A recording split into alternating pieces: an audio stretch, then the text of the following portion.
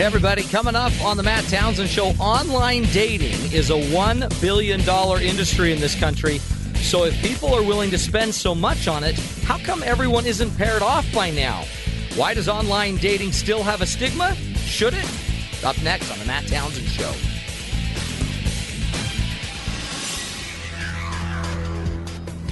Good afternoon, I'm Sam McCall for Sirius XM 143 BYU Radio. Republicans are out in force in Charlotte trying to counter the Democrats' message at the Democratic National Convention. We have our war rooms. Here in downtown Charlotte, the GOP is keeping an ear and eye on everything the Obama campaign and its surrogates say and offering a response. Anything that we can do to get our side of the story into what the Democrats are doing. RNC spokeswoman Kirsten Krakowski came here straight from the GOP convention in Tampa. This is our surrogate area. Where they have notable Republicans like Congressman Jason Chaffetz ready to step in on radio, TV, anywhere. We just want to offer perspective. They're also handing out little "you didn't build that" Lego sets. Sagar Meghani, Charlotte. The Pentagon has reviewed a new book about the raid on Osama bin Laden's compound and says it contains classified information. Spokesman George Little at the Pentagon says there has been an official review of no easy day. Sensitive and classified information is contained in the book. Little added the book should have been submitted to the Pentagon before it was published to make sure it did not contain sensitive and classified information. A lawyer for the author, former Navy SEAL Matt Bissonette, says there was no legal obligation to have the bin Laden book screened.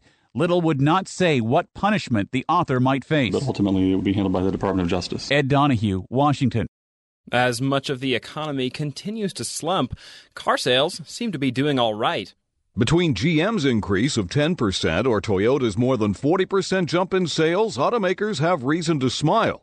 Americans were out in force visiting showrooms in August, and they were buying. Catch-up time after holding off on new car purchases for years now. Senior analyst Jessica Caldwell with Edmunds.com. I think people are getting to the point where they can't drive their current car, or they're so enticed by all the new product out there, which there's a lot of. Despite the frustratingly slow improvement in the job market, more Americans are deciding it's time to buy a car.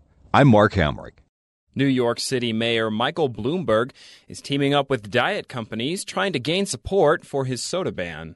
Weight Watchers Jenny Craig and the diet company The Best Life lined up with New York Mayor Michael Bloomberg to back limits on sugary soda portion sizes. Weight Watchers North America President David Berwick says there's been a lot of hand-wringing over obesity, but not much action. Limiting restaurants, food carts, theaters, and ballgame vendors to 16 ounces at a time, he says, is a step. Just a little encouragement to make the healthy choice the easy choice is always a good thing. Opponents are ramping up as well. A group called New Yorkers for Beverage Choice claims more than 200,000 members. The Board of Health votes on the proposal next week. All the board's members are appointed by the mayor. Warren Levinson, New York.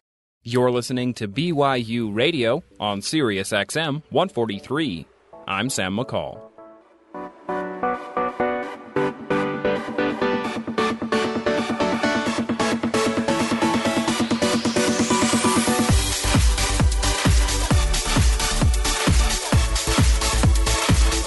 Good afternoon, everybody. Welcome to the Matt Townsend Show. I am your host, Matt Townsend, your relationship coach, your guide on the side. Of course, doing what we can every day on this show to help you and your loved ones grow healthier, happier lives, healthier, happier relationships. And today, we're taking on relationships head on in the singles world. So if you are a single out there looking for love, this may be the show for you. We're going to give you the tools you need. We're going to help you overcome some of your fears and maybe even open up the online world to you if you've been too afraid to go there. It's interesting to me as a relationship coach when I spend so much time with certain people that just really are dying to find a partner. And, you know, they've tried the dating world and, you know, maybe they're 40 plus years old. They would love to just start dating, but they run into this problem where they don't know where to find the people. Maybe they don't go to bars. They don't, you know, so what do you do? Am I supposed to pay for a date? I always have people say. And in my head, I always think, well, I guess if you want one, let's figure out a way to get more people by you. And it seems like to me, online's the way to do that. But boy, I get a lot of pushback. A lot of people are absolutely just, it seems, terrified from the idea. about the idea of going online. So we brought on an expert, okay? Elisa Goodwin-Snell, who is an expert in dating. She's a marriage family therapist. She understands this. She's kind of gone through it herself and figured out that there are some ways to more effectively do online dating, and we're gonna be picking her brain for the entire hour today. But before we bring on Elisa, here's what we want to talk about right now. Online dating, obviously, it's been growing in popularity, but even for 20 years into its existence now, it's gone on for 20 years. There's still a huge stigma surrounding it. There's this feeling that if you're not good enough to be a good catch in real life, you have to give up and surrender yourself to online dating websites. A few times I have ventured out into that world. It's my darkest hours of dating, and I find myself signing up for 5 or 6 free different options. And usually it's because my confidence is really low. Some girl rejected me, and so I'll get all, yeah, she told me she's not interested. Well, I'll show her I'm a good catch. But because I'm trying this adventure and my confidence is as low as it can go, I get this depressed feeling and I go, oh man, you're only going to meet losers online. I mean, if I'm such a loser that I'm having to go online, then they're probably losers too. Which makes me feel like an even worse loser, and that lowers my opinion of them too, and it's a downward spiral after that. But you start clicking around the 3 million or some odd profiles that are on the site and find nobody's been online for 6 years. All by myself anymore. It's just a bunch of empty profiles. You feel like an even bigger loser because you're there all by yourself. Or at least it feels that way. And the free version of the site only lets you send smiley faces to each other. You can't actually send a message. And then you never get a smiley face back. And so then I have to console myself and say, oh, well, the only reason she's not sending me a smiley face back is because she hasn't been on the website in a long time. Right? Now, I do have to concede that I'm kind of cheap, so I only do the free stuff. Maybe if I paid the money, the site would be more useful. But I just can't bring myself to pay to use a site like that because I feel kind of creepy being on there. It turns dating into shopping on Amazon or something, or browsing Craigslist for a used car. If you're not into yoga, then I'm the love that you've looked for. Write to me and escape. These are real people, and there's just something about making judgments of people based off of a profile picture and a couple of words of text that, I don't know, it seems kind of dehumanizing. I can't do that in real life because I don't meet that many single women. Have you heard about the lonesome loser? He's a loser, but he still keeps on trying. But online with 3 million profiles, oh, she likes the wrong kind of tennis. Meh, deleted. You just can't do that in real life. But even if happily ever after happened for me, I just would feel like for the rest of time, all my friends are going to judge my relationship with a little asterisk off to the side. Oh. Have you heard about the lonesome loser? Beaten by the queen of hearts every time. Yeah, Rob, I heard he met Helga online. No matter how compatible a future Mrs. would be with me, I would just feel like people would treat us like I'd gotten a mail-order Russian bride or something. And there's something about online dating that just kind of kills the mystique of the romance, the mystery, the fate that brings two people together. My old lover in the grocery store. The snow was falling Christmas Eve. How cool would it be to say, oh, yeah, I met my wife because it was pouring rain and her paper grocery bag spilled open and it was groceries going everywhere. I walked over and helped her gather them all back up. Or even cooler to say, hey, I saw this good-looking girl and she was standing in the road and this motorcycle was coming at her at 200 miles an hour, and at the last minute I jumped in and pushed her out of the way and saved her life, and then we fell in love. And I don't know. Maybe I'm just being too idealistic. But for now, I'm planning to just see who I cross paths with in real life and wait until I'm back down in the dumps before I try again.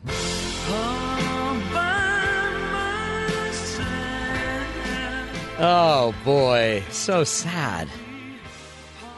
And Rob's a good-looking guy.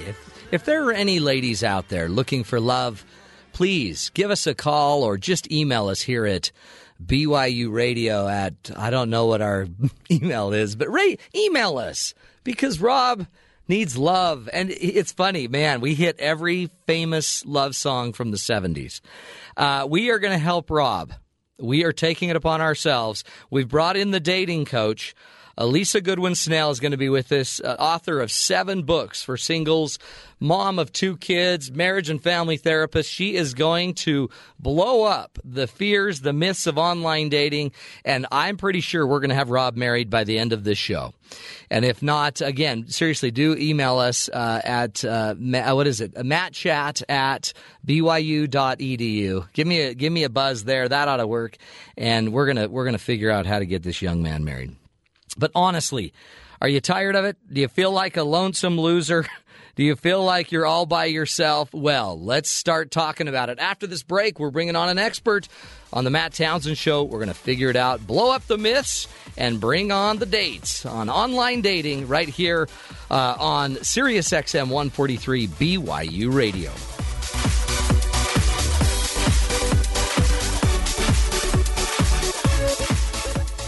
Sirius XM 143. BYU Radio. An immersive technology opens the virtual door to some of the world's most acclaimed art museums. This is Innovation Now, bringing you stories of revolutionary ideas, emerging technologies, and the people behind the concepts that shape the future.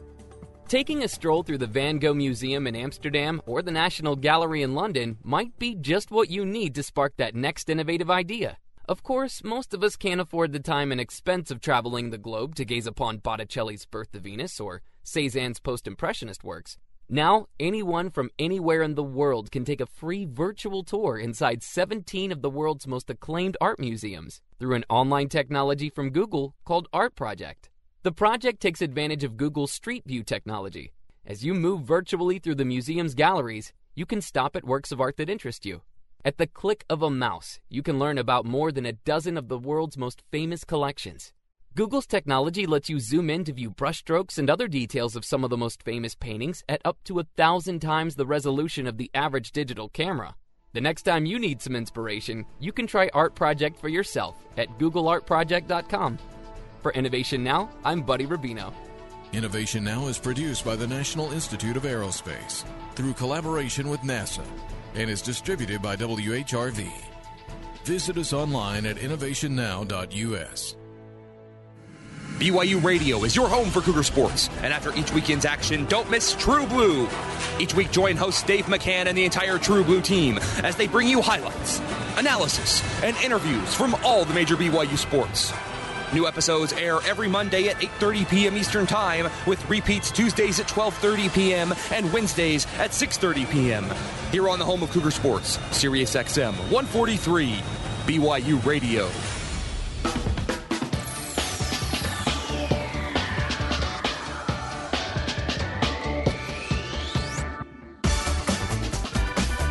Welcome back, everybody, to the Matt Townsend Show.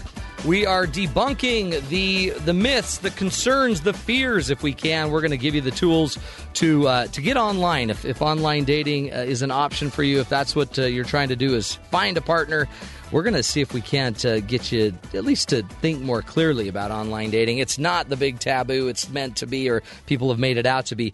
But before we bring on our guest, our expert, we wanted to basically do this. Now, there's a saying, you've heard this, right? A wise person tends not to say very much, and a foolish person can't keep their mouth shut.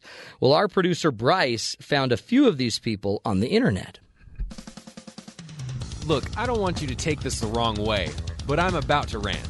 This is the Bryce is Right.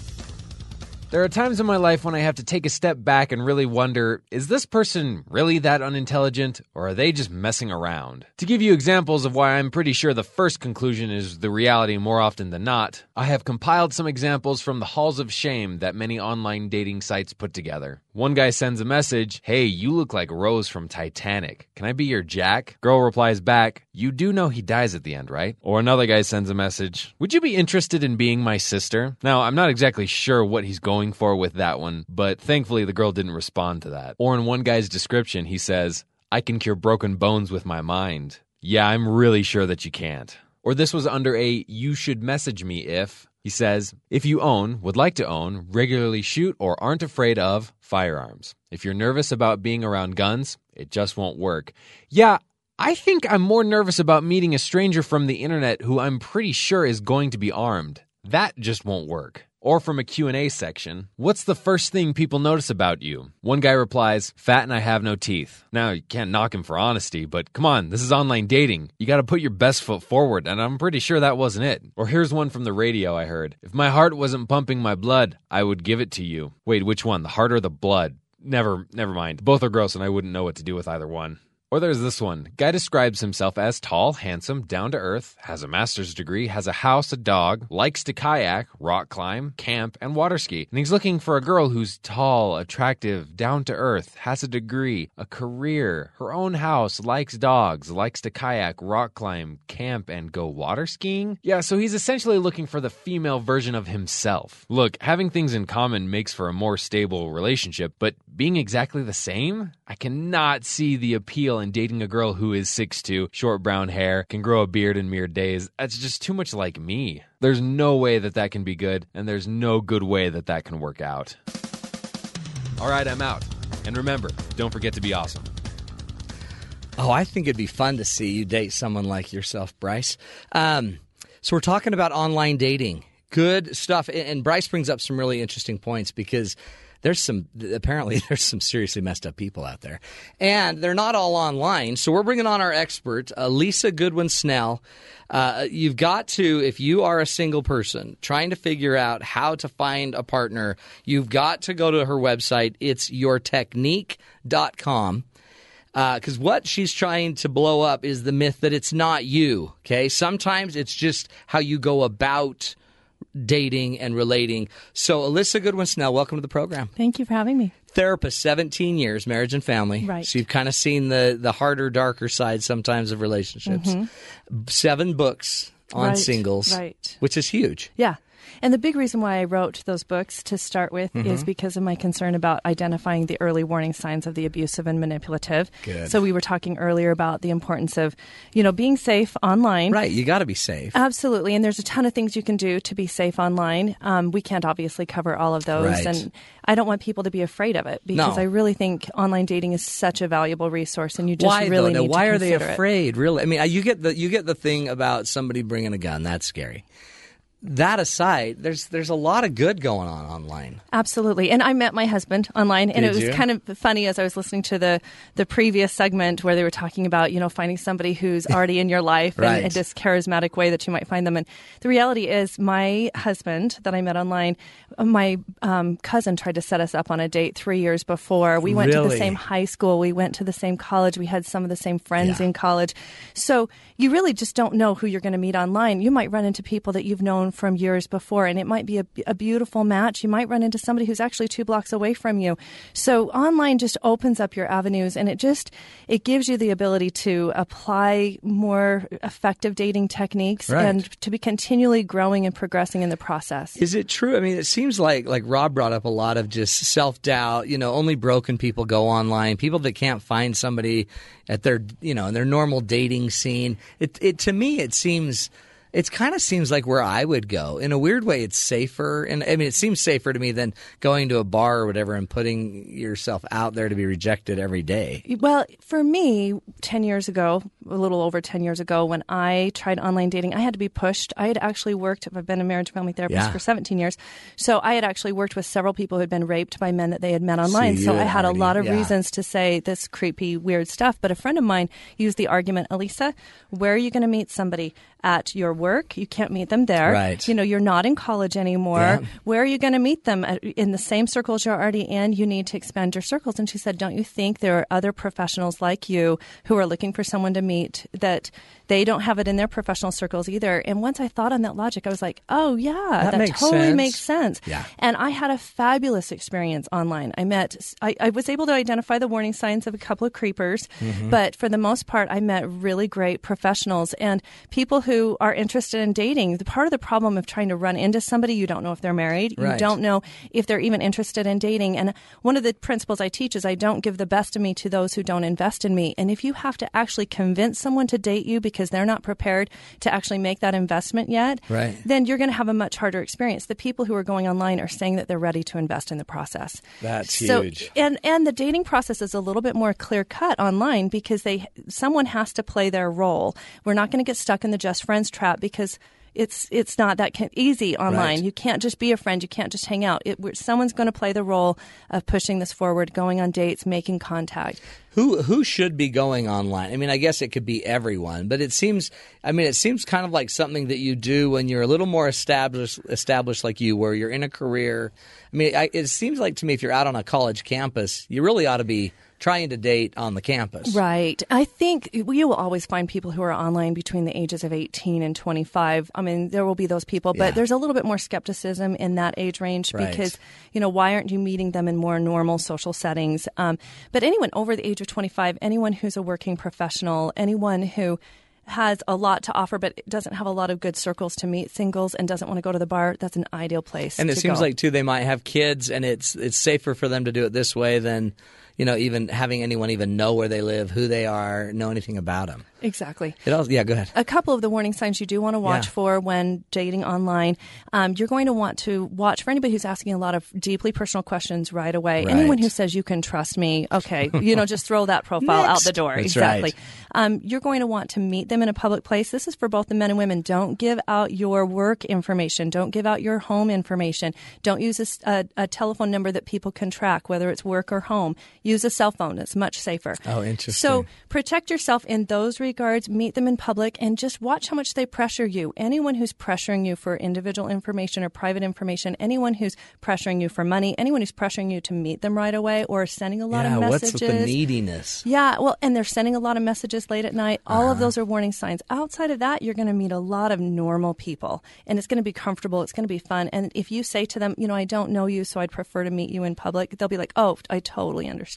Do you sense that these relationships tend to move faster than a normal relationship? I mean, it seems like if you're writing privately in your, on a laptop while going to bed, it seems like it's just you get to more deeper topics, conversations faster, do you? The people who are inexperienced at online dating will do that. They And get there. unfortunately, the problem with that is they oftentimes reveal things to people that they haven't even talked on the phone yet. And once they talk on the phone, then they're like, whoa, I picked up on things I never would have picked up before. But they've made themselves so much more vulnerable because they've shared so much. If anyone who's had some experience is going to want to move to the phone call sooner, not later. And the longer you draw the conversation out in email, the more likely they're going to lose interest in you.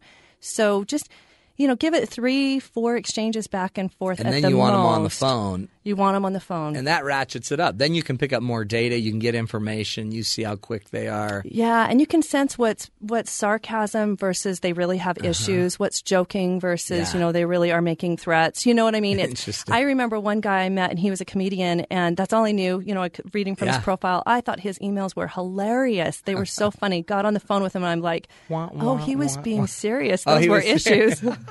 So you really just don't know until you're on the phone. And then, of course, you want to meet face-to-face, too. And I guess there's no hurry, I guess, to get to face-to-face. It just naturally goes that way. Right. Because you spent hours talking on the phone. Yeah. So really, we're just using the online to get enough people by us that we then talk to enough on the phone that we then set up some dates. Right. And you don't have to spend a ton of time with both on emails back and forth. Right. We're going to get to a couple more techniques after the break. So I'm going to give you a ton of information on how to make this transition smooth. Because it really is. It's just a different world. I mean, but I guess honestly it's not, because many of us haven't even been in the dating scene. You get married when you're young. You haven't been back to that for 10 years, 15 years.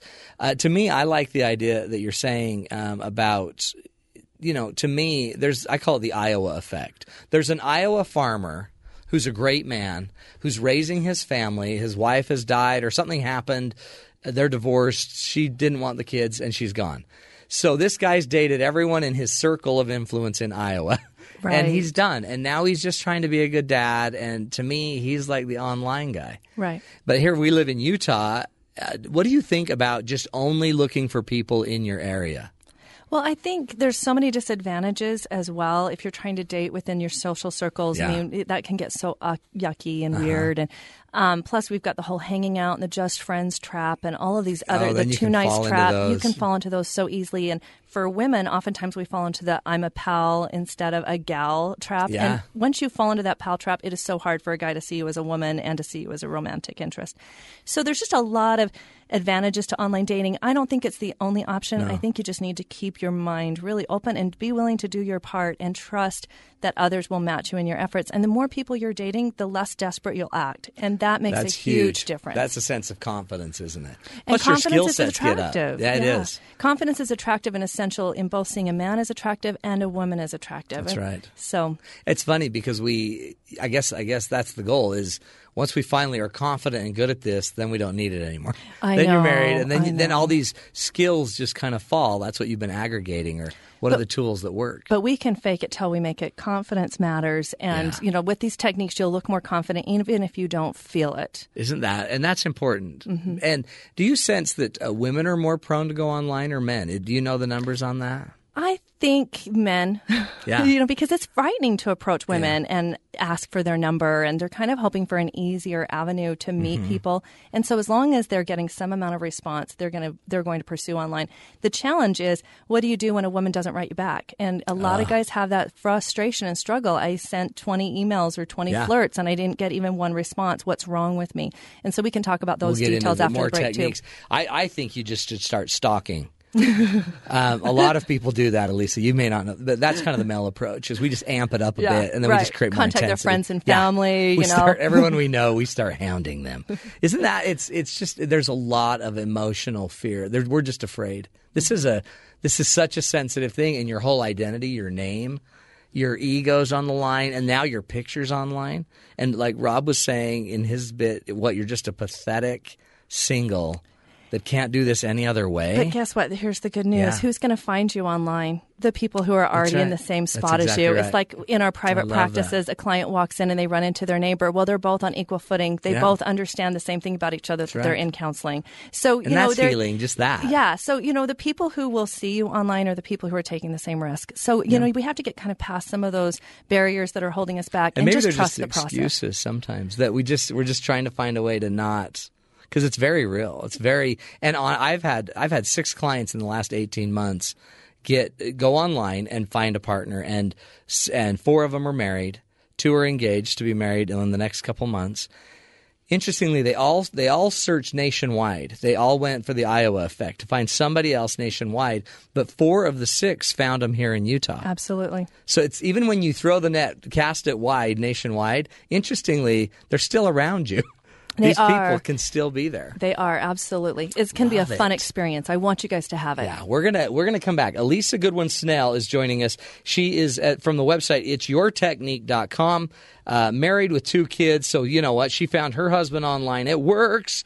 Married, or has been a marriage and family therapist for 17 years, is now a dating coach, and has just been all over the TV, has written 7 books. We're going to be back with Elisa, where she's going to give us the tools. She wants to help it. Make it work, for heaven's sakes. You're listening to The Matt Townsend Show. We'll be back after this break on Sirius XM 143 BYU Radio.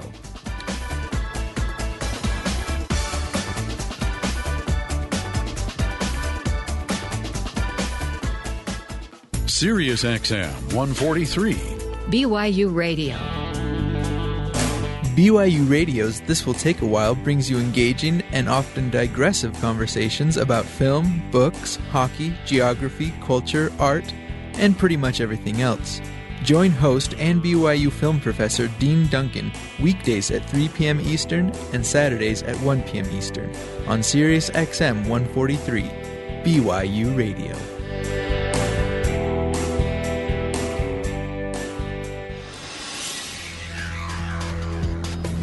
Good afternoon. I'm Sam McCall for Sirius XM 143 BYU Radio. On his campaign tour leading up to the address at the Democratic National Convention, President Barack Obama told a Virginia audience that the differences between his campaign and Mitt Romney's will be made clear.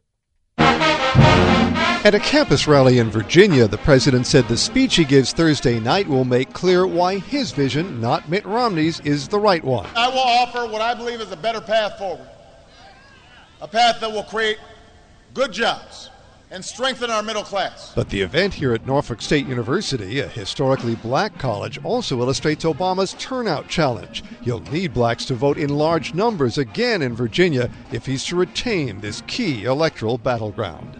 Mark Smith with the Obama campaign, Norfolk, Virginia. While the president is still working his way towards Charlotte, his wife is already set to be in the spotlight as one of the featured speakers tonight. Here in Charlotte, delegates like Gus Mansour can't wait to hear the First Lady. She's going to rock the house. Mrs. Obama will speak in primetime on day one, focusing on reminding the nation of who her husband is, defending his record, and encouraging voters to give him another 4 years. I think her message is going to be stay the course. Georgia Delegate Laverne Gaskin says the First Lady is the right one to deliver that message, saying middle-class voters can relate to her in a way they can't with Ann Romney. Sagar Meghani, Charlotte. Home prices have been slowly climbing back up for years, but have now had a pretty significant increase. It was a leap of 3.8% for the 12 months ending in July, the biggest jump in 6 years, according to a private real estate data provider. CoreLogic says home prices rose 1.3% just from June to July. The fifth straight increase in both the monthly and year-over-year price indexes is further evidence that the housing market is steadily recovering. CoreLogic's price index is the third national index to show steady increases. The latest Case-Shiller index showed an annual increase for the first time in nearly 2 years, and a federal housing agency also has reported annual increases. David Melendi, Washington. Officials at the Centers for Disease Control say high blood pressure is not under control. CDC says nearly 1 in 3 American adults has high blood pressure, and half of them do not have it under control, even though they are seeing a doctor and treating it with medicine. CDC Director Dr. Thomas Frieden says millions more either know they have high blood pressure but aren't treating it, or don't even know they have it. We have to roll up our sleeves and make blood pressure control a priority every day with every patient at every doctor's visit. High blood pressure is a major risk factor for heart disease and stroke, accounting for nearly 1,000 deaths a day and more than $130 billion a year in healthcare costs. I'm David Melendi. You're listening to BYU Radio on Sirius XM 143. I'm Sam McCall.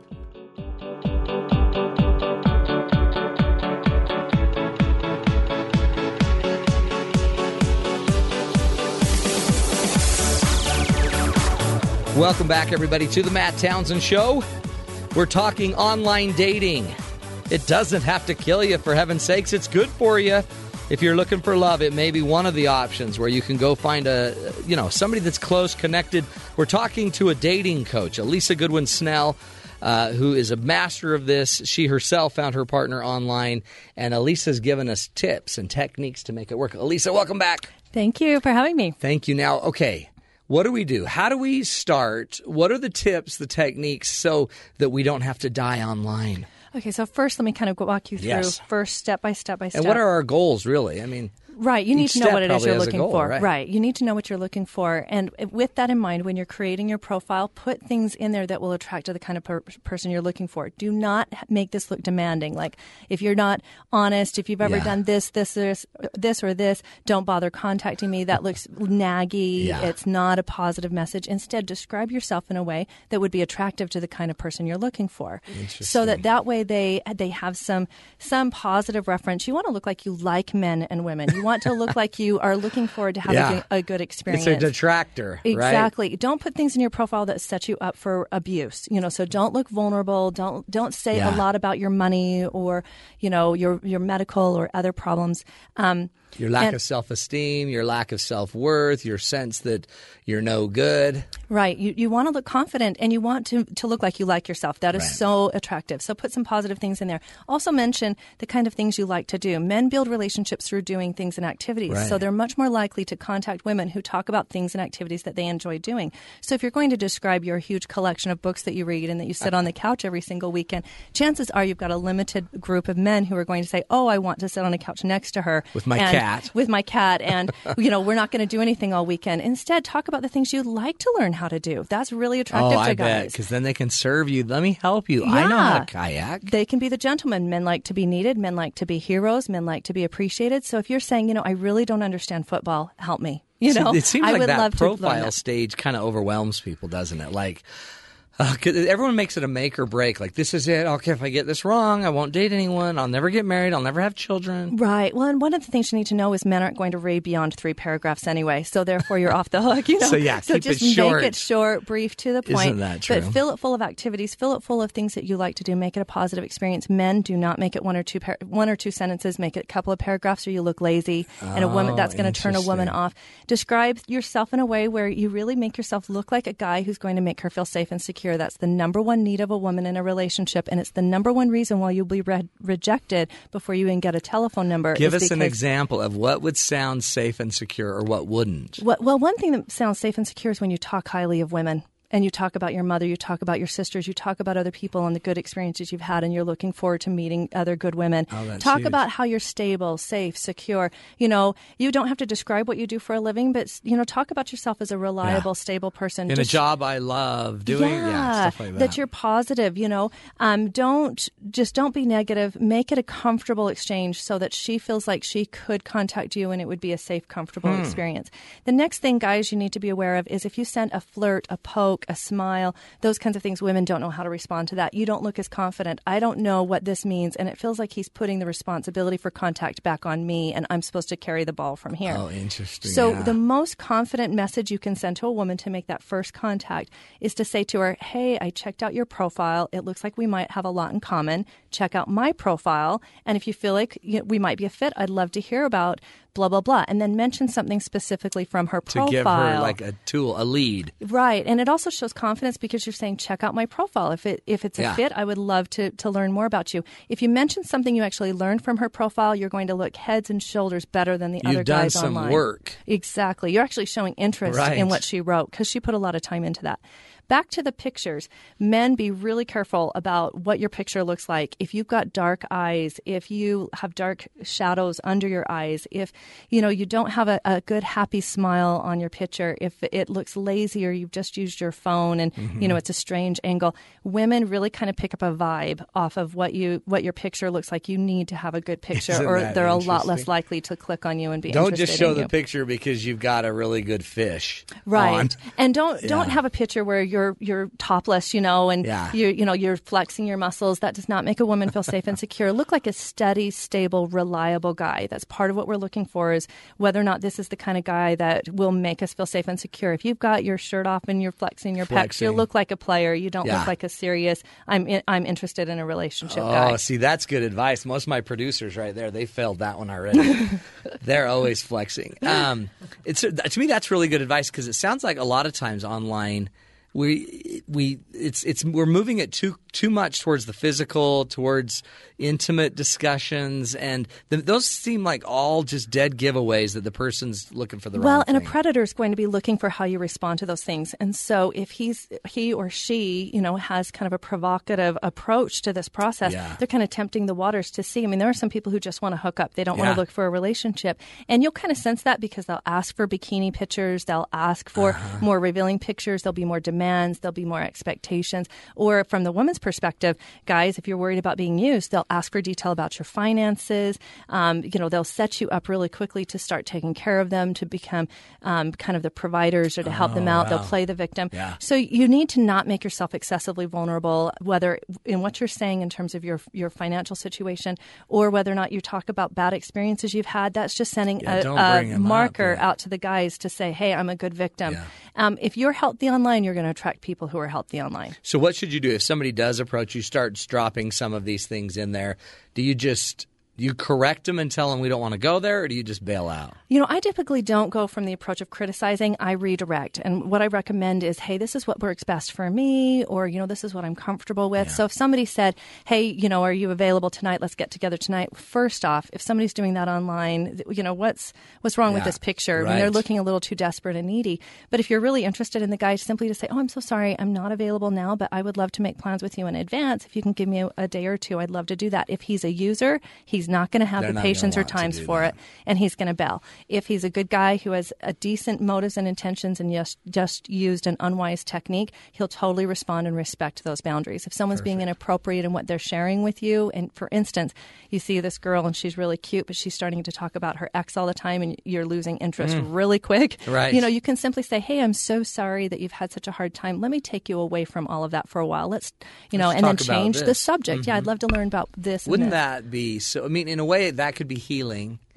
Or you could just be becoming the next enabling conversation. Yeah, it's for called this a too person. nice trap, and you're Yeah. falling into it pretty fast, and you're going to be her therapist, her friend, and then she's going to move on with another guy.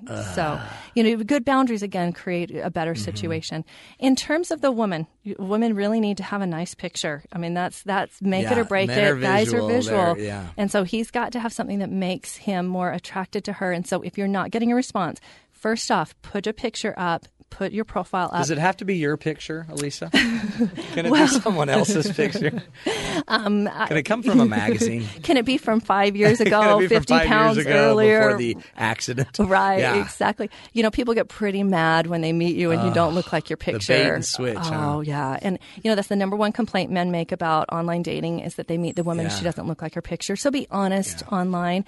Also, when you're doing your picture, if you're not getting a result, there's a lot of issues. It's not you, it's your technique. There's a lot of things that could be a reason why you're not getting many people to look at you. So give it 2-3 weeks, put a picture up, put your profile up, and if you're not getting the result you're looking for, change the picture, number one, and then change the profile. See if that gets a little bit more of Interesting. a That's result. just marketing 101. And it's learning just what works and what doesn't, and just keep playing with it till you're getting the things you want. Women, another technique I recommend is go to, most websites have who's viewed you. The cool thing about who has viewed you, even if they haven't emailed you, is there must have been something that was attractive about you in your picture for them to have clicked on your picture. Yes. So rather than contact those men right away, men are driven to compete, face challenges, succeed, and conquer. And so if you take the challenge away, they're much less likely to contact you. They want the challenge of contacting you themselves. So instead, view their profile, see what they talk about, what are their interests. And if he talks about football, simply change up what's on your profile to be more attractive to that kind of person. And if you're an Excellent. open-minded person, you can simply say, I don't get the game of football. I would love someone to explain it to me. There and he see is. if he responds. Yeah. I've had several clients who've had success in meeting the people they wanted to meet, that they checked out their profiles online by changing up something, and that person contacted them. Well, that's just smart. Look how much work that is. That's probably why they're not doing. I mean, that's the hunt. That's the search. Right. And if you contact, by far and large, if a woman leaves a telephone number for a guy at a restaurant, the likelihood of him actually calling, yes, he was flattered, but the likelihood of him actually calling is much less, versus if she simply said to him, I would love to get to know you better. I would love you to call me sometime, smiles at him and walks away. Let him ask for the number. Let him stop you and get your number. Yeah. It's all about technique. And that's the technique I recommend when it comes to wanting him to ask for your number. So he sends you an email, or guys, you've sent her an email. And in the case of the women, if the guy just sends you a flirt, poke, or smile or whatever, respond back by saying, same technique I suggested to the guys. I checked out your profile. You seem very interesting. I'd love to hear more about blah, blah, blah. Right. And rather than criticize, boy, that was really lazy of you to only send me a smile. I mean, aren't I worth a message? Right. Instead of criticizing, just point them in the right direction. I would love to hear more about this and this. And then when he responds back, again, we just exchanged like 2, 3, maybe 4 emails back and forth. At that point, this thing is going to start to dive pretty quickly, because it either is going somewhere and we're developing a connection, or we're not. I love that. And there's not a whole lot It's more real. I can share. That's right. Yeah, and if I share a lot more in emails, I could be opening myself up with a lot more information when I meet them or I hear them on the phone, and I'm like, whoa, not as advertised. So at that point, women, this is how you move it forward. Simply say to them, I would love to get to know you better. And email just seems so limiting. I would love you to call me sometime. Let him ask for your number. That's all you say in the email. I would love you to call me sometime. If he's interested and he's motivated and he's willing to do the work, he will totally write back and say, yeah, when can I call? Can I get your number? And perfect. People often complain too, well, he gave me his number. Well, that's really hard for women. You need to understand women. Men give out their numbers because they're trying to make you feel safe and secure. They don't want you to feel uncomfortable. They want you to feel empowered. Yeah, it's all up to you. You lead it how you want to go. But that leaves all the responsibility back on a woman, and it's so tough to make that first call. I had a couple of guys who did that with me online. Very respectful. I appreciate that, but I couldn't bring myself to call. This is the response, ladies. Email him back and say, oh, you are so sweet. And I would love to call you, but it's so nerve-wracking. I don't know how guys do it. Save me from myself and give me a call instead. You know, and that means that speaks to the whole, you know, wanting to be a hero. Yeah. Guys I'll totally do it for soaked you, that little up. lady. Yeah. And they Yeah. totally called quickly simply because I was very warm and feminine and putting the responsibility back with them in a loving way. See, it's a lot of, there's just a lot of kind of, there's a lot of innuendo. There's a lot of fear. It's almost like we're operating so much more out of fear than just confidence. I guess it would be because we're not good at this. And, you know, if you don't know what to do, you're going to default to fear. And that's part of the reason why what I teach is very behaviorally specific. Yeah. And again, the idea is it's not you, it's your technique. So my website is itsyourtechnique.com. All you have to do is go to my website. There's articles, there's videos, there's everything. There's audios, I have books. All you have to do is sign up for my emails and you'll get immediate free dating advice and tons of information. So go to my website, itsyourtechnique.com, sign up for emails, and I'll start sending you this information. Cool. But if you know what to do, it's like a fire. It's like men running into a fire or running into a burning building. If a guy doesn't know what to do, he's going to stand on the outside, pure and simple. Right. But if he knows how to fight a fire, he'll put on his gear and he'll run in, and you'll act so much more confident. You just need to know what to do. So going to a couple of other problems that we find with online dating, we want to move forward with the telephone call. You need to do it in a safe way. We've covered that already. Mm-hmm.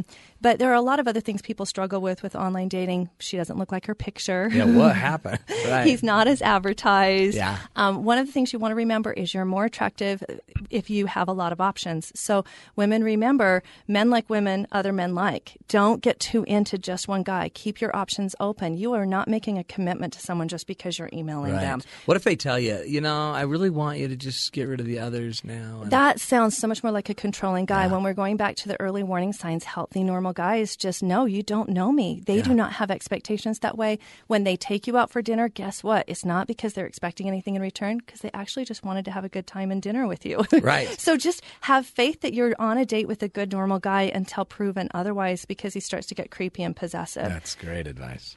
Other things that you can do to encourage the process is, you know, meet at a public place. But remember, once you're there, to make each other feel great. The underlying goal of everything I teach is to make the opposite sex feel great.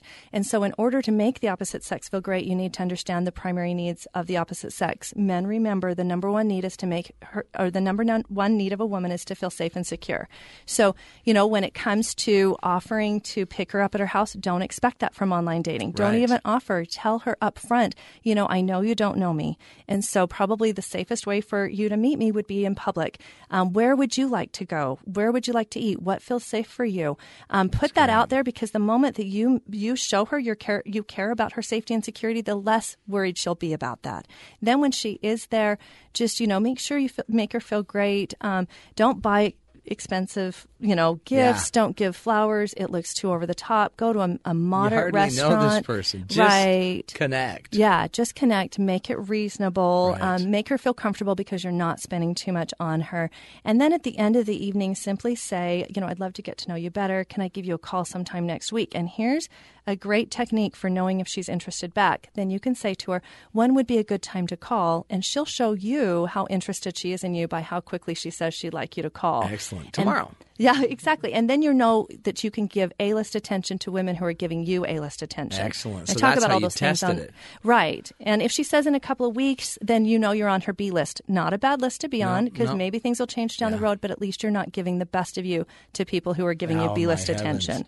But see, that's reciprocity. Right. So I'm gonna gauge it based on what I'm seeing, but I'm gonna be actively trying to earn it, the trust, the confidence. Make her comfortable and show her that I'm willing to work for her trust and confidence. What's his biggest need? Hers is safety. What would his be? His is he wants to. Well, the number one need of a man is to feel that she has faith and trust in him. Men know that they have to work to earn that kind of stuff. In the meantime, however, he's good with appreciation, a warm touch, gentle tones. If she smiles at him, she looks at him, touches him on occasion. All of those things help to encourage him asking her for another date. Love it.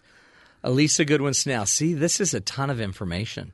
I have so much to share. I It's know hard you to do. put I it all love it. in. We're going to have you back just to pick your brain.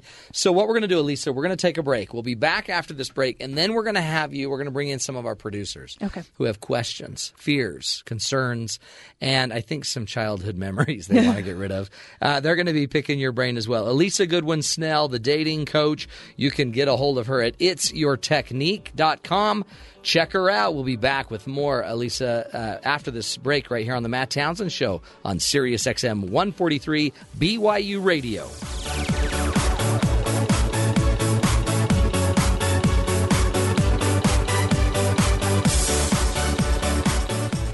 Sirius XM 143. BYU Radio. Nanotechnology. This science of the future is making present-day life on Earth a little safer. This is Innovation Now, bringing you stories behind the ideas that shape our future.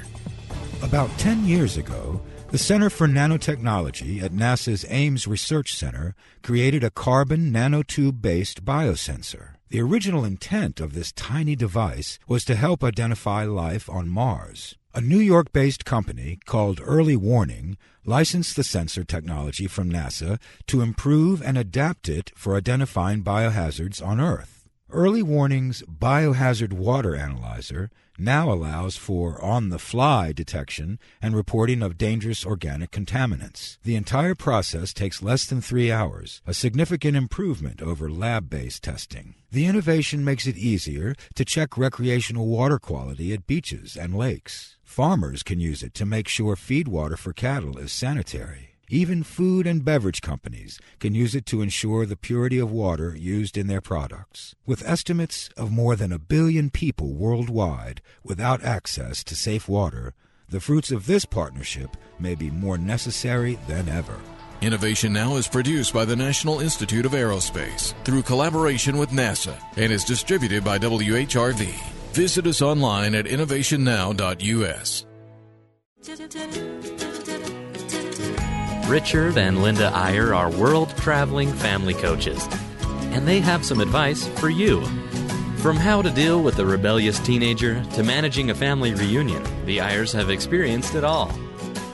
Wherever they happen to be traveling in the world, you can always find them here Monday through Thursday at 6:30 p.m. Eastern on Sirius XM 143 BYU Radio. Talk about good.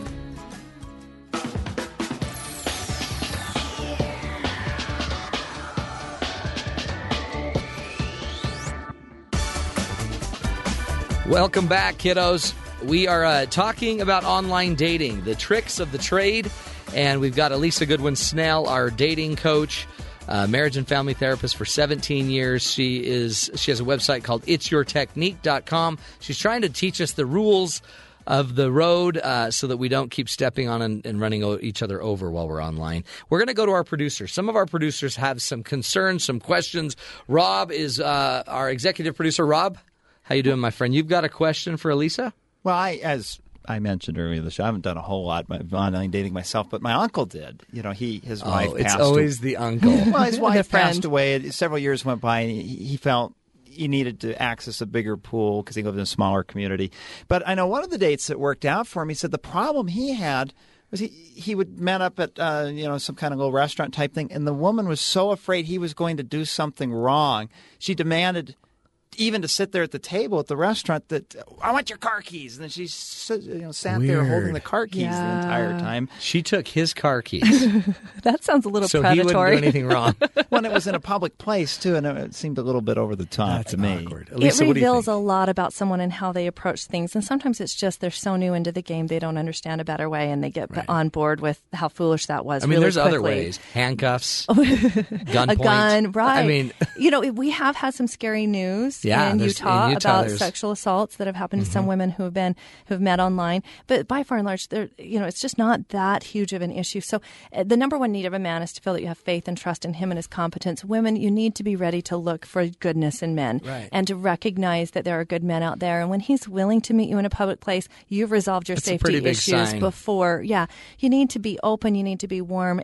A guy is just not going to keep pursuing you if you don't smile at him, you don't give him compliments. And if you don't give him your keys back. His keys back. Exactly. Yeah, so I guess, too, we don't lead with our fear. I know. It's very unattractive. It's so unattractive. And of course, if you've had a bad experience, you need to just remember it's not you. Yeah. Don't take it personal. This happens to everybody on a certain level. Let it just be the process and not a personal experience. Oh, man, that's a tough one. Okay, Catherine, another producer. Catherine, what's your question for Elisa?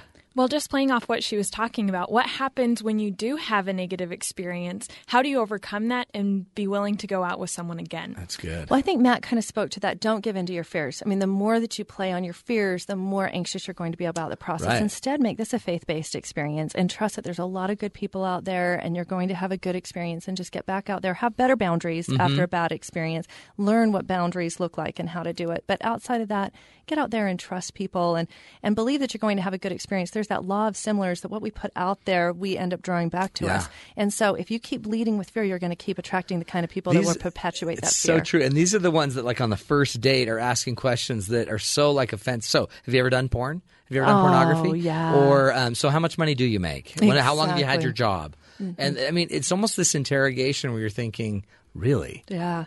And obviously, if you're hearing this and you're like, oh, I've done that, just remember to give yourself a break and say, I'm a good person. I'm a good person. I try hard right. and I did the best I could with what I knew, and then use a better technique. Love it. Okay, good. Skylar, another producer here, our board op. Yes. I don't really have a question. It's more of a concern, I guess. I've never done online dating, but as I understand it, you kind of have their picture and then, like, information about them, kind of their interests. And when I'm dating girls, I'm not so interested in their interests, but more like their personality and how I interact with them. Because my last girlfriend, we had no similar interests. We were like complete opposites, but we meshed well together, and we were able to talk a lot. And it wasn't because our interests; it was more just our personalities worked well together. So you're probably wondering, how would I know who to make a connection with when I'm looking at their interests and I'm Right. thinking maybe we have similar interests or we don't, but it's their personality I'm most interested in. I think what people say on their profile shows a bit of their personality. So I think you'll find people online who maybe their interests aren't what you're focused on, but what they're actually saying and how they're saying it. More importantly, probably if your former girlfriend, if you had met online, you would have seen her picture and you would have said, oh, she's cute. And you would have initiated contact simply from that. And so, online dating, you have to put something out there, and then you just kind of have to trust the process. It evolves very quickly, more like a natural dating process once you get to the phone visit. It's only awkward and weird in terms of these different techniques prior to the phone visit, but then it really can progress very naturally from there. Well, and that's communication kind of 101. We throw something out there, and then we watch how you react to it. And then from that, we then throw out the next thing. And so you just have to get the party started, quite honestly, right? Right. What else? Okay, if we wrap this up, Elisa, we've got about a minute and a half. What's the takeaway? What's one thing? What's the first thing we should do? Well, I think probably the most important thing, if I wanted anybody to take away something, it would be learning how to make the other person feel great. That is the underlying principle of all the flirting techniques I teach, all the pursuing skills I teach. Right. If you don't know how to make each other feel great, it doesn't matter how you met them, it's not going to get anywhere. There's a tremendous lack of meaningful connections in this world nowadays. And if you sign up for my email updates, I'll send you what I call the 17 Secrets to the Male and Female Psychology. That's a great place to start in terms of learning how to make the opposite sex feel great. And you need those skills, whether it's someone you work with or it's, your family members or the guy you're meeting or the girl you've just met online or wherever you've met her, you need to know how to make each other feel great. So if you go to itsyourtechnique.com, I can start you on the path to understanding the opposite sex better and making those meaningful connections. I love that too, because the minute it's about serving you, it's no longer about me. And when it's no longer about me, then I can, I guess, kind of settle into who I really am, serve you, care for you. Even if it doesn't work with this, I've at least lived a higher standard with myself and with you. Well, and the more I focus on making someone feel great, the less anxious I feel, the less depressed I feel, the more natural I can feel, because I'm not so worried about what they're thinking of me. I'm more concerned about how to create a good experience for the other person, and then it feels more meaningful as well. Oh, see? Elisa, it's almost like you've done this before. I've done this for a little while. You are a highly trained professional, my friend. So again, go check out Elisa Goodwin-Snell at itsyourtechnique.com. It really is. It's a site full of information, ideas, tools. Join her newsletter. Get those 17 tips. Elisa, thanks for being here. Thanks for having me. We're going to have you back for sure, because after we get everyone online, we're going to then have to fix all these relationships. Good stuff, my friend. Thanks for joining us, everybody. Remember, we're here Monday through Friday We'd love to bring you more tools, ideas to help you see that the world is a great place. It's not all dark and dreary. Join us tomorrow for more on the Matt Townsend Show on Sirius XM 143 BYU Radio.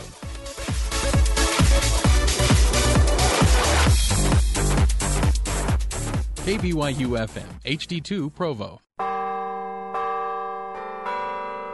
The following is a production of BYU Broadcasting in cooperation with the Brigham Young University Division of Continuing Education. The book of Leviticus in the Holy Bible contains this passage. The stranger that dwelleth with you shall be unto you as one born among you, and thou shalt love him as thyself. For ye were strangers in the land of Egypt. I am the Lord your God. Now, I can't help connecting this verse of Scripture with a political comic strip I saw some time ago. The comic shows a business-suited gentleman, apparently a politician, pointing a finger at a man, woman, and child dressed in traditional Mexican attire. The speech bubble above his head reads, "It's time to reclaim America from illegal immigrants." Standing behind the man is a Native American, and his speech bubble reads, "I'll help you pack."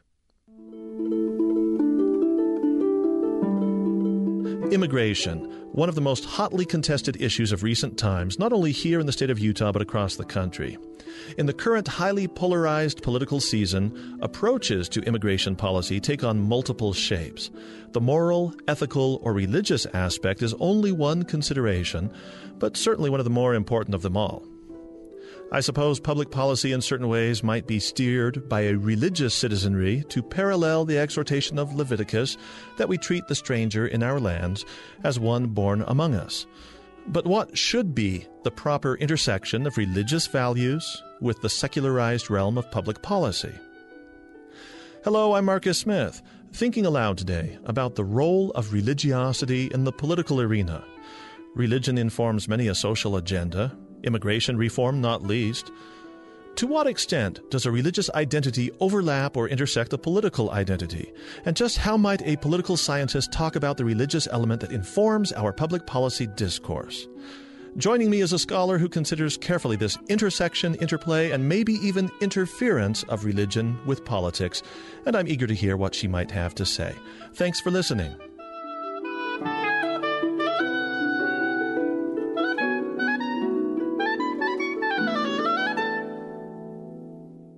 It's a great pleasure to welcome Catherine Wilson to Thinking Aloud. She teaches political science and is the nonprofit coordinator in the Masters of Public Administration program at Villanova University. Her fields of study include nonprofit management, immigration politics, religion and politics, and American politics. Catherine Wilson is the author of The Politics of Latino Faith, Religion, Identity, and Urban Community. Her current research examines the role that public, private, and nonprofit organizations are playing in serving immigrant communities in the city of Philadelphia, with special attention to immigrant integration. Catherine Wilson joins us today as the guest of the Wheatley Institution, and her Wheatley Lecture in International Affairs will be titled Immigration, Citizenship, and American Political Culture. Catherine Wilson, great to have you on Thinking Aloud. Thanks for coming. Thanks. It's great to be here. I have been thinking about sitting down with you for a couple of days now. Okay. And I've just been wondering, what does it feel like to be so near the crosshairs of the Führer over immigration? As an academic, I would imagine that that's unpleasant at times. Well, I think that immigration tends to be right now the third rail of politics. I think it's a tough and complex and controversial topic, but what I'm hoping to do is really try to have the two sides that are not speaking to each other on this issue really try to speak a different language and come to terms with what the realities are affecting the issue. Do you feel optimistic that there's a chance of really achieving something, or do you even advocate for comprehensive immigration reform? Personally, as an academic, I'm not an advocate per se. Although you can probably sense in my research sort of movement towards one position versus the other. More importantly, I think what we have to do is come to terms with providing sort of a more welcoming attitude towards immigrant populations that are in our midst. And I think that's really the challenge of the 21st century, both for American politics and for public administration. I just don't think we can't ignore the issue of immigration any longer, given the demographic trends, given the rising numbers, given the contributions that they make. I mean, that's sort of what I'm trying to grapple with. Like, how do you wrap your arms around the contributions, the different policies that municipalities are putting forth alongside the opposite movement that states are engaging in as well? Well, if advocacy is not what you're about necessarily, because we know that scholars have to be detached and objective and all that sort of stuff, which is rubbish. You know that, and I know that. But there is a certain propriety in not engaging as though you were part of this polarized environment. But given all of that, what you must be advocating at least for better communication between the sides. Yeah, absolutely. And I think what we find just in the political landscape is this tendency to just sort of have the answers already solved on one side or the other. And this is where my research, I think, hopefully will help to the extent that I think nonprofits play an incredibly important role because they navigate the political landscape. They navigate between left and right. They can present realities that elected officials, will have to listen to. So to the degree that I'm looking at sort of communities and nonprofit organizations that represent them, the hope is then that creates a bipartisan conversation because they're dealing with the populations and how these populations are fostering contributions to society, whether that be economically, culturally, politically, and so forth. Now, when you talk about nonprofits having some sort of efficacious role in all of this, how do you rank nonprofits as a category as really contributing something that's going to be positive and solving the problem compared to other voices? Obviously, in the political realm where you have candidates and parties, there's such polarization in the country now. I would rank parties and candidates very low as being able to bring people together to really wrangle with the issues and come to some sensible consensus. But nonprofits, are there other categories of organizations that you can think of? Or do you fold churches in with nonprofits? I fold churches in with nonprofits because if you look at the realm of the nonprofit organizations that are sort of working in this landscape, you can look at advocacy organizations. You can see sort of broad-based ethnic organizations helping immigrant populations and faith-based organizations. So, if you look at the groups that are sort of active in this movement, you're actually looking at all of the above. And so nonprofit, to me, is a broader category that encompasses faith-based organizations as well. Well, what is it that allows nonprofits to be poised to be very helpful in contributing to good dialogue about immigration? Well, if they're not an advocacy organization, if they're not a political action committee, if they don't lobby for sometimes they lobby for particular pieces of legislation, but if they don't actively involve in sort of supporting and endorsing candidates, they actually can have a more neutral and sort of less biased role in this debate because either they're providing information in a think tank basis or they're working with immigrant populations at the grassroots level. So sometimes they're sort of the first responders to what's taking place in the communities with regard to the demographic trends and the growth in immigrant populations. So I see them as, in many ways, ambassadors to the immigrant community who are learning to speak for themselves but might not have that voice. Now, I'm going to second guess you and say because these organizations are in the trenches, as it were, they are accumulating empirical evidence that is generally incontrovertible, and so you have to give them clout, even if you don't want to, if you're in the polarized community. That's exactly right. It works that way. It's not incontrovertible, but the reality is that they understand what the trends are. And I'm not saying that they're the only ones that we should go to. I mean, there's folks that are putting forth academic research. Politicians are involved on both sides of this issue. But I think to dismiss nonprofits because they're simply service providers, I think they do a heck of a lot more than that. I think they testify before Congress oftentimes. They work with government agencies. They foster partnerships. They collaborate. They get grants. I mean, they are literally doing the work alongside a whole host of other organizations. Now, let's talk about the current weather of the political landscape.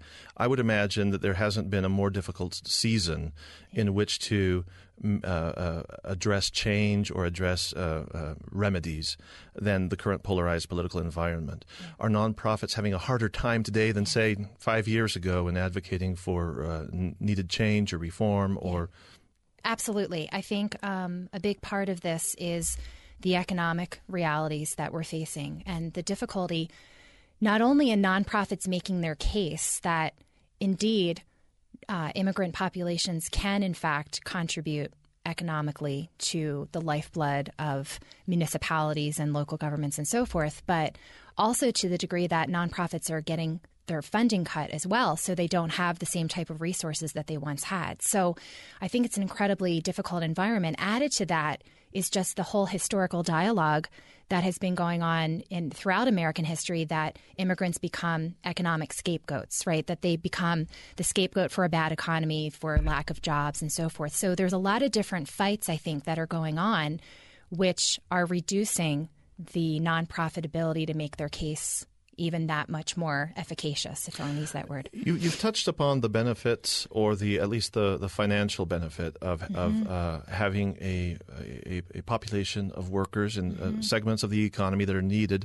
I remember here when Utah, within the last year, has been very much grappling with its proposed angle on how to reform immigration law.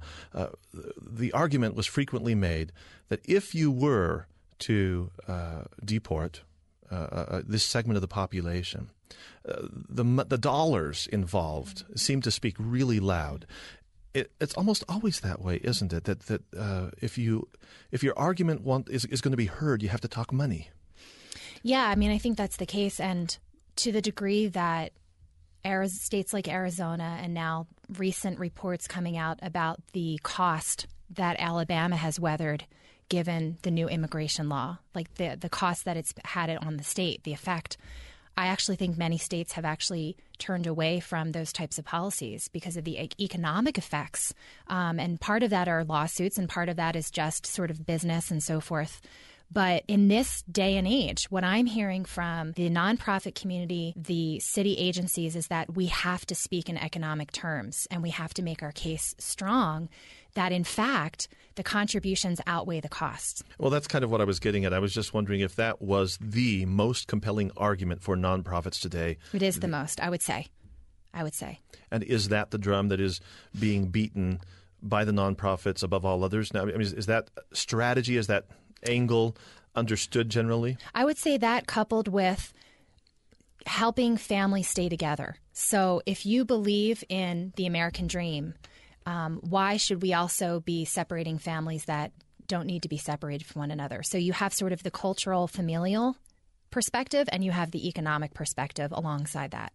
Coupled with that is the sort of cultural contributions that immigrants bring, that the robustness that they bring to American public life. Mm-hmm. Our guest on Thinking Aloud today is Catherine Wilson. She's a political scientist and teaches at Villanova University, and we're talking about her work as it relates to immigration. You know, I revert to my youth, and I become an idealist at times, and I think to myself, shouldn't we just preach the gospel? I just think, shouldn't we say, Christ said this, or in Leviticus it says that the alien should not be a stranger, or I tend to have this hope that people would just say, we can change things according to the gospel that I was taught when I was growing up. And yet this money argument speaks much more loudly in the end. Is there real utility or any progress for those who are advocating for a more lenient position on immigration? Is there utility in preaching a gospel of charity? I think absolutely. And I think that sort of rhetoric is still resonating. And I mentioned earlier about the role of the faith-based community. And I had mentioned to someone the other day that, you know, what's fascinating about the issue of immigration is the degree to which pretty much every faith-based group, every religious denomination is really singing from the same songbook on this issue, that they do believe that people should be given a second chance, there should be more welcoming policies, that we should have sort of a path to citizenship with sort of those folks having to pay back taxes and so forth, that there's some type of system that we can have in place that, going back to your issue about deportation, that doesn't make any sense, that doesn't sort of resemble the kind of culture that we would like to be. So I would say for the faith-based community, they can't get around sort of those biblical narrative phraseology, but neither should they. I mean, that's part of their culture. That's part of their heritage. So I think it resonates very strongly for those people. Yeah, getting back to where I began with the comfort or discomfort, relatively speaking, of being near the crosshairs of all of this, I do want to conclude this little segment of our conversation about Arizona and Utah and Alabama and their various approaches. Is that process stalled out right now? I think we're in the season. Are we waiting on the courts right now to kind of move that forward and come to